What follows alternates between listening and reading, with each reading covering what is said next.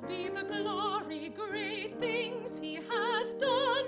So loved he the world that he gave us his Son, who yielded his life an atonement for sin, and opened the life gate that all may go in.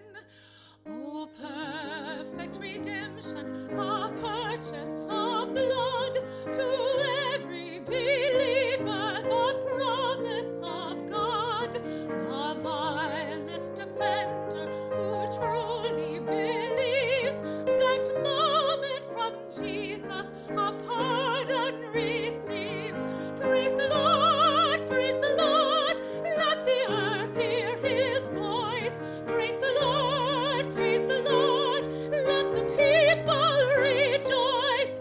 Oh, come to the Father through Jesus the Son, and give him the glory, great things he hath done. Great things he hath taught us, great things he hath done, and great are rejoicing through Jesus the Son. But purer and higher and greater will be our wonder, our transport, when Jesus we see. Praise the Lord, let the earth hear his voice. Praise the Lord, let the people rejoice. Oh, come to the Father through Jesus the Son, and give him the glory, great things he hath done.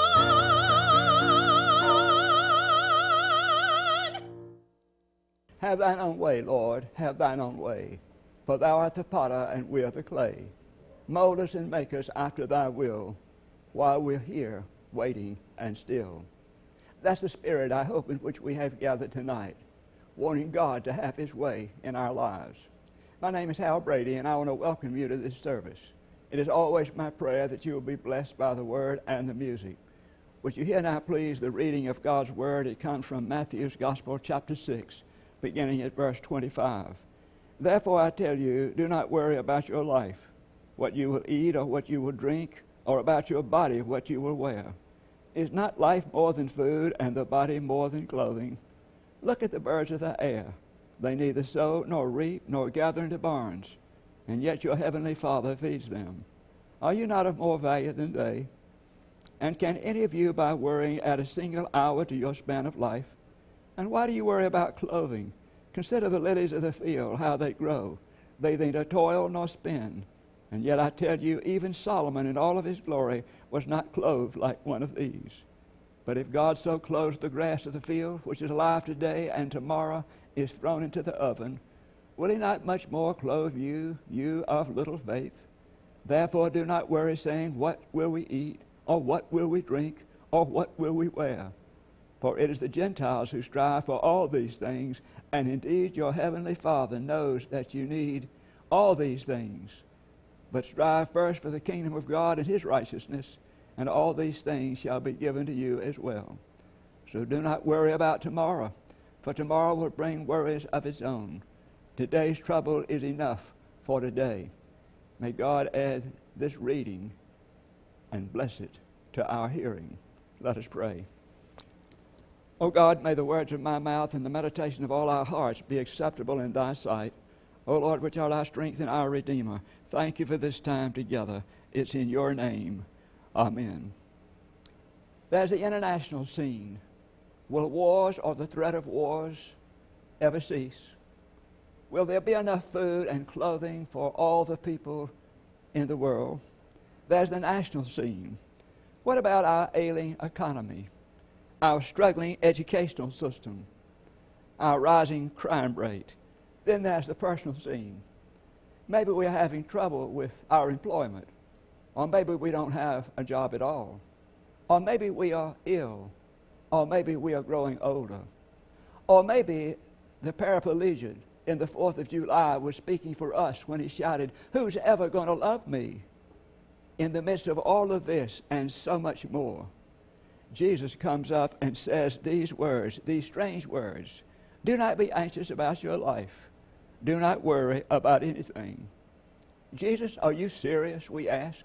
We are only human, you know. And yet Jesus is serious. And we can have that confidence as we read the 6th chapter and hear his words. Therefore, I tell you, he said, do not be anxious.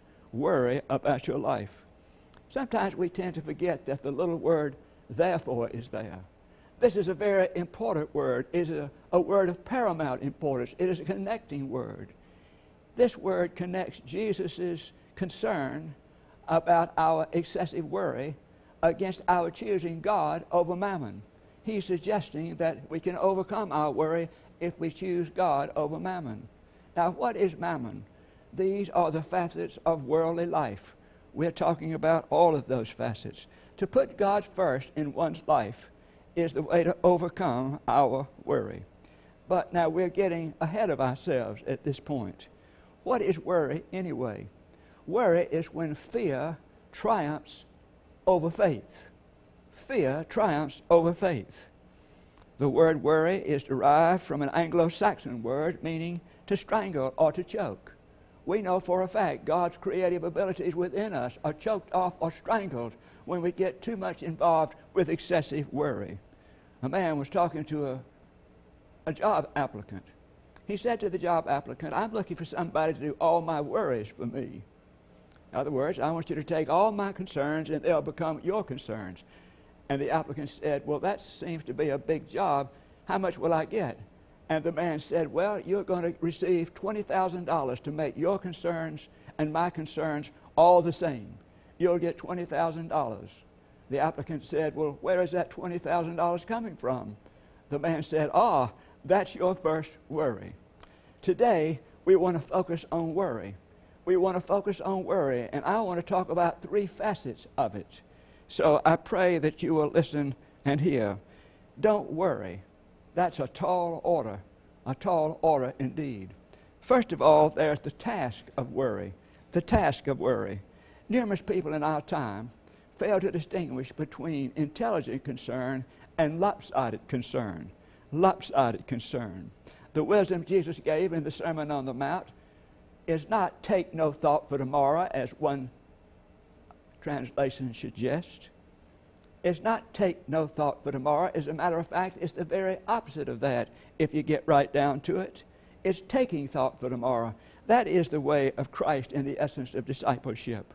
Imagine where the church or the nation would be if there were no thought for tomorrow.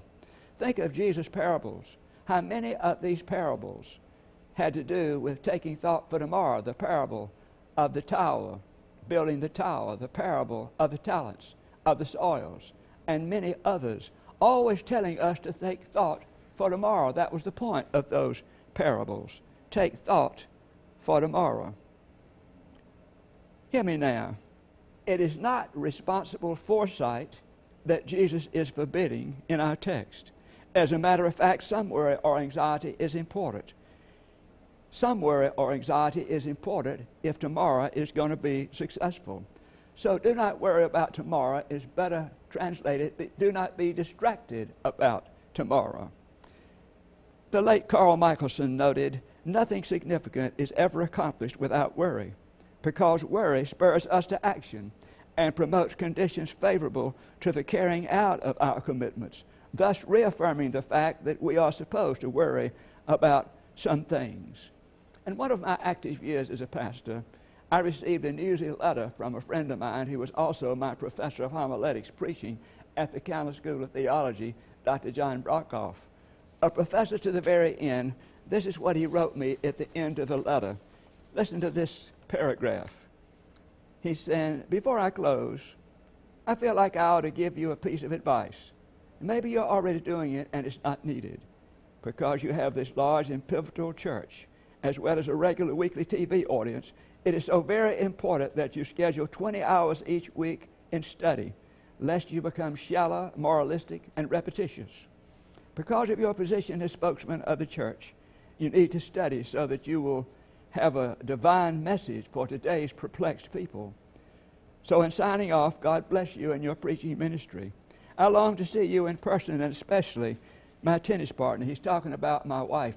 What a wonderful encouragement for prudent foresight for me or any other would-be preacher of the gospel. There are some things we are absolutely supposed to worry about. 3 ladies were standing at the foot of the stairs. One of them said, I don't remember whether I've just come down the stairs or going up the stairs. The other one said, well, I've just come from the refrigerator, and I don't remember whether I put something in or pulled something out. The other said, well, thank goodness I don't have that problem. Knock on wood. Is there somebody at the door? There are some things we ought to worry about, all of us. Some worry is good and necessary for every one of us. In one of his books, Bishop Ernest Fitzgerald described an interview he saw with an American statesman. He was asked by the interviewer, who has most influenced your life? And he replied, a 5th grade teacher. A 5th grade teacher. He said she was firm, but she was also fine. And paper after paper we turned in, she would put this on the paper when she gave it back to us. You can do better than this. You can do better than this. That's the task of worry, and that's the way it is with all of us.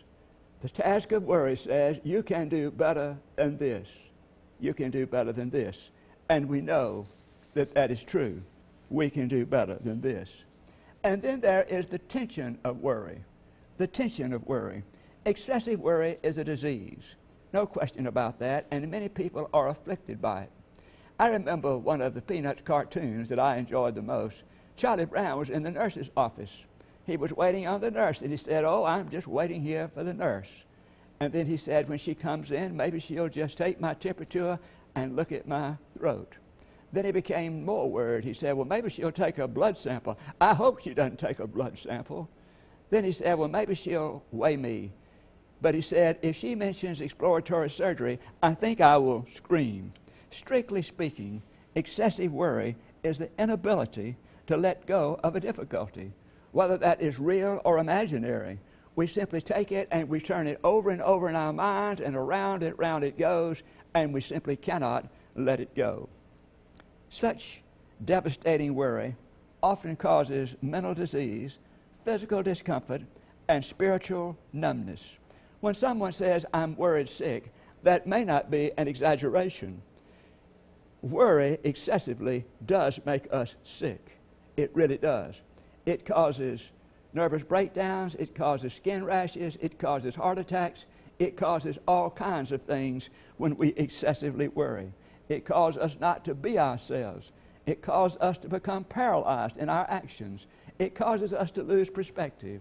Like the father who called his wife's obstetrician during the night and said the labor pains are regular. And the doctor said, is this your first child? He said, no, I'm the father. You see, it caused this father to lose perspective. That's what excessive worry does for all of us. It causes us to lose perspective. And then excessive worry also destroys the spiritual vitality of our lives. Actually, it's a form of agnosticism. When we excessively worry, we are denying the adequacy of God. We don't think God can meet our needs and the needs of others around us. You remember in that passage, Jesus talked about the birds of the air and the lilies of the field. He was telling us that we, humankind, are more important than any of these things. The question comes to all of us, are you not more important than they? Are you not more important than they? Elizabeth Cheney's poem says it well. Said the robin to the sparrow, I should really like to know why these anxious human beings rush about and worry so. Said the sparrow to the robin, friend, I think it must be that they have no heavenly Father such as cares for you and me. Excessive worry is such a pathetic indication of our lack of faith. It means that we do not believe that we have a God who loves us and is able to take care of us. It means that we do not believe what the Scripture insists, that our God is sufficient to handle all of our needs in every kind of trouble. It means that God loves us. I read somewhere that one of the months, more than any other, is the main month for suicides in this country. This is based on a study of 37,000 people in a particular poll that occurred in a recent year in the United States. It wasn't January, the cold month. It wasn't March, the windy month. It was May. Hard to believe. Surprise, surprise. When the sunlight begins to beam again through the fresh growth of the season, when we have the birds chirping louder than ever before, and yet it's in that month that more people take their own lives than any other. Now, what this tells us is that worry is no respecter of age.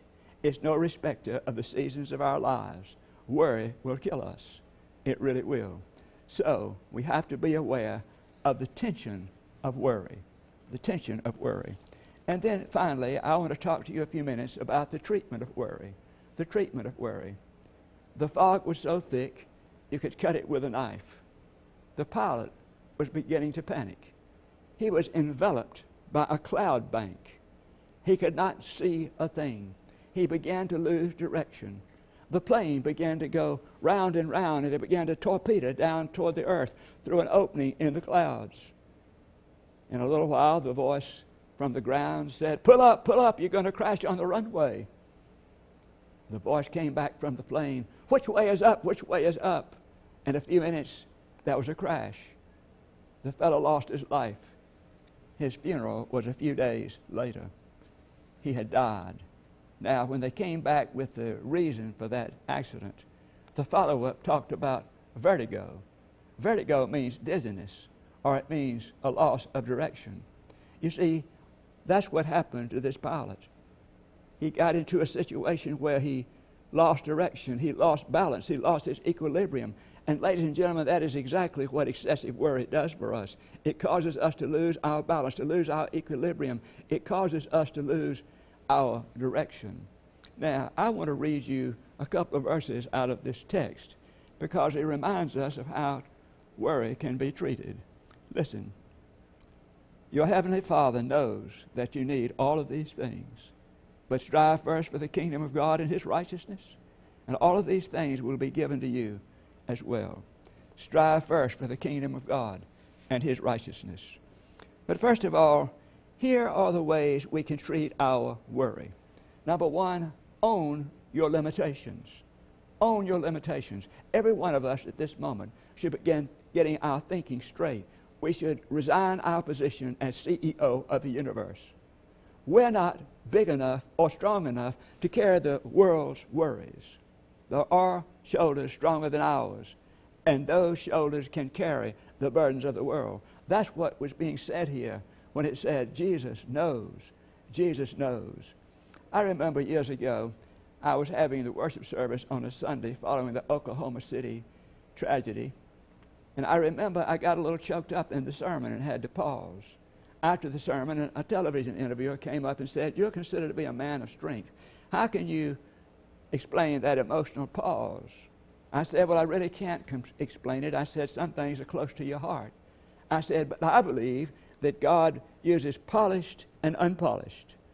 This was just one of those unpolished moments that I trust that God will handle and use for his purposes. So, own your limitations. And then, secondly, get your priorities straight. Jesus said, seek ye first the kingdom of God and his righteousness, and all these things shall be added unto you.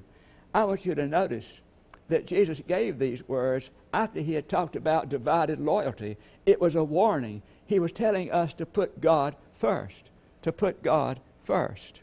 Too often we put ourselves first, and the result of that is all kinds of turmoil. It's all kinds of fears and worries and anxiety.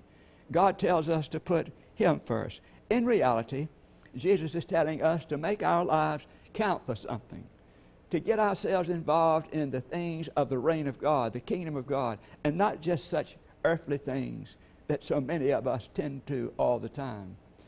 I think it was the poet that said, we're not here to play, to dream and drift. We have work to do. Shun not the struggle, face it, 'tis God's gift. And then thirdly, live one day at a time.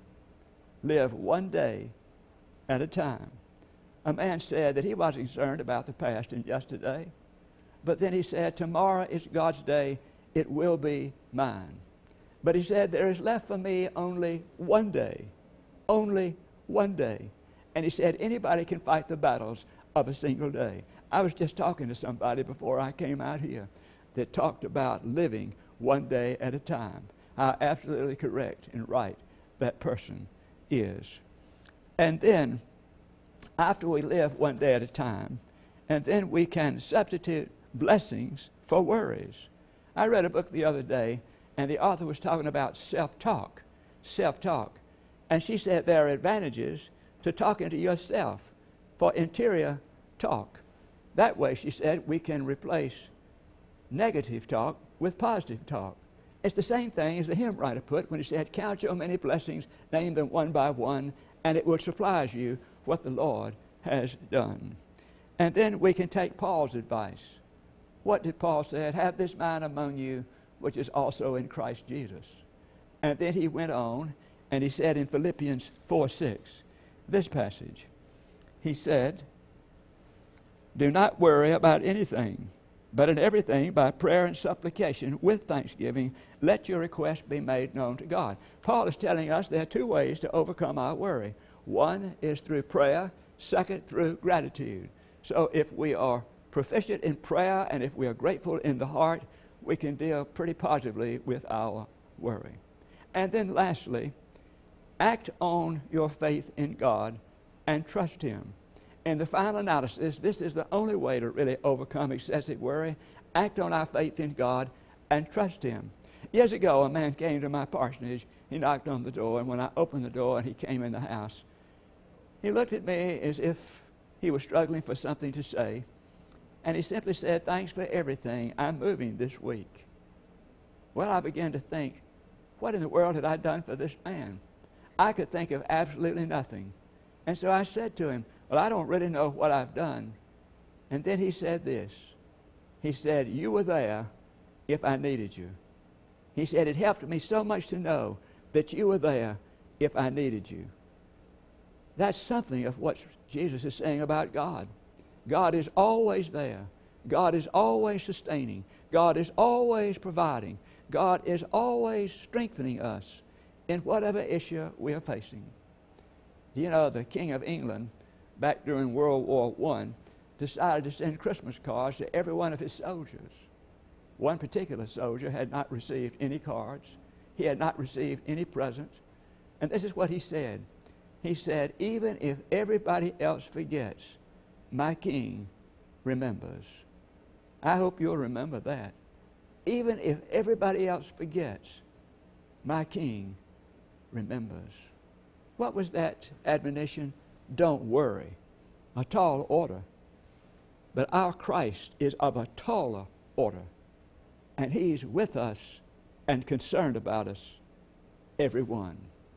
Thanks be to God. Let us pray. Lord, we're grateful for this night and this time together. We are grateful for your word, and we pray that you would enable us to cast our worries upon the altar of love, which is your altar. We thank you, O God, for being with us, for knowing about us, for making us, for keeping us, for forgiving us, for loving us, and for wanting to use us. Help us, O God, to be faithful and to cast our worries aside, to bear the burdens of others, and to share those burdens in the full confidence that you're with us and them, and you know all about everything. It's in your name. Amen. Thank you for joining me for this service tonight, and I trust you have been blessed, and I thank you that you are a blessing. Good night.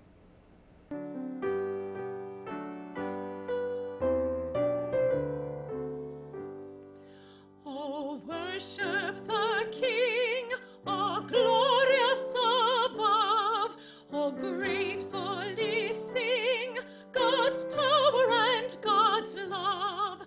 Our shield and defender, the Ancient of Days, pavilioned in splendor and girded with praise.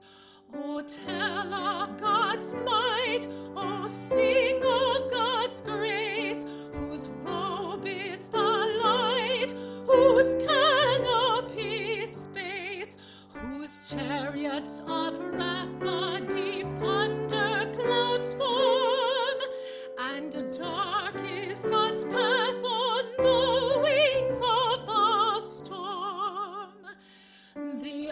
earth with its store of wonders untold. Almighty, thy power hath founded of old, hath established its fast by a changeless decree, and round it hath cast like a mantle the sea.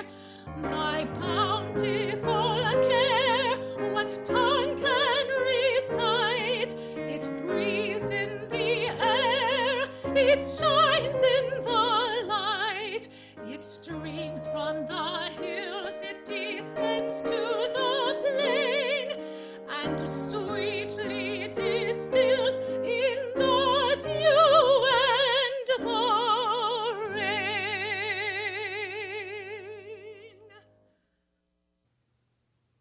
Thank you for listening to Dr. Hal Brady, whose television broadcast is seen weekly in Atlanta on the Atlanta Interfaith Broadcasters Network. Dr. Brady's sermons are also available online, and ministry updates are posted on Facebook. With your help, we are able to share the gospel online and on the air, so please consider a donation to Hal Brady Ministries. Donations can be mailed to Hal Brady Ministries, Inc., Post Office Box 1367, Decatur, Georgia, 30031, or you can give securely online at halbradyministries.com. We are grateful for your prayers and support and hope you'll continue to partner with us. If you have any prayer requests, please be in touch. Thank you.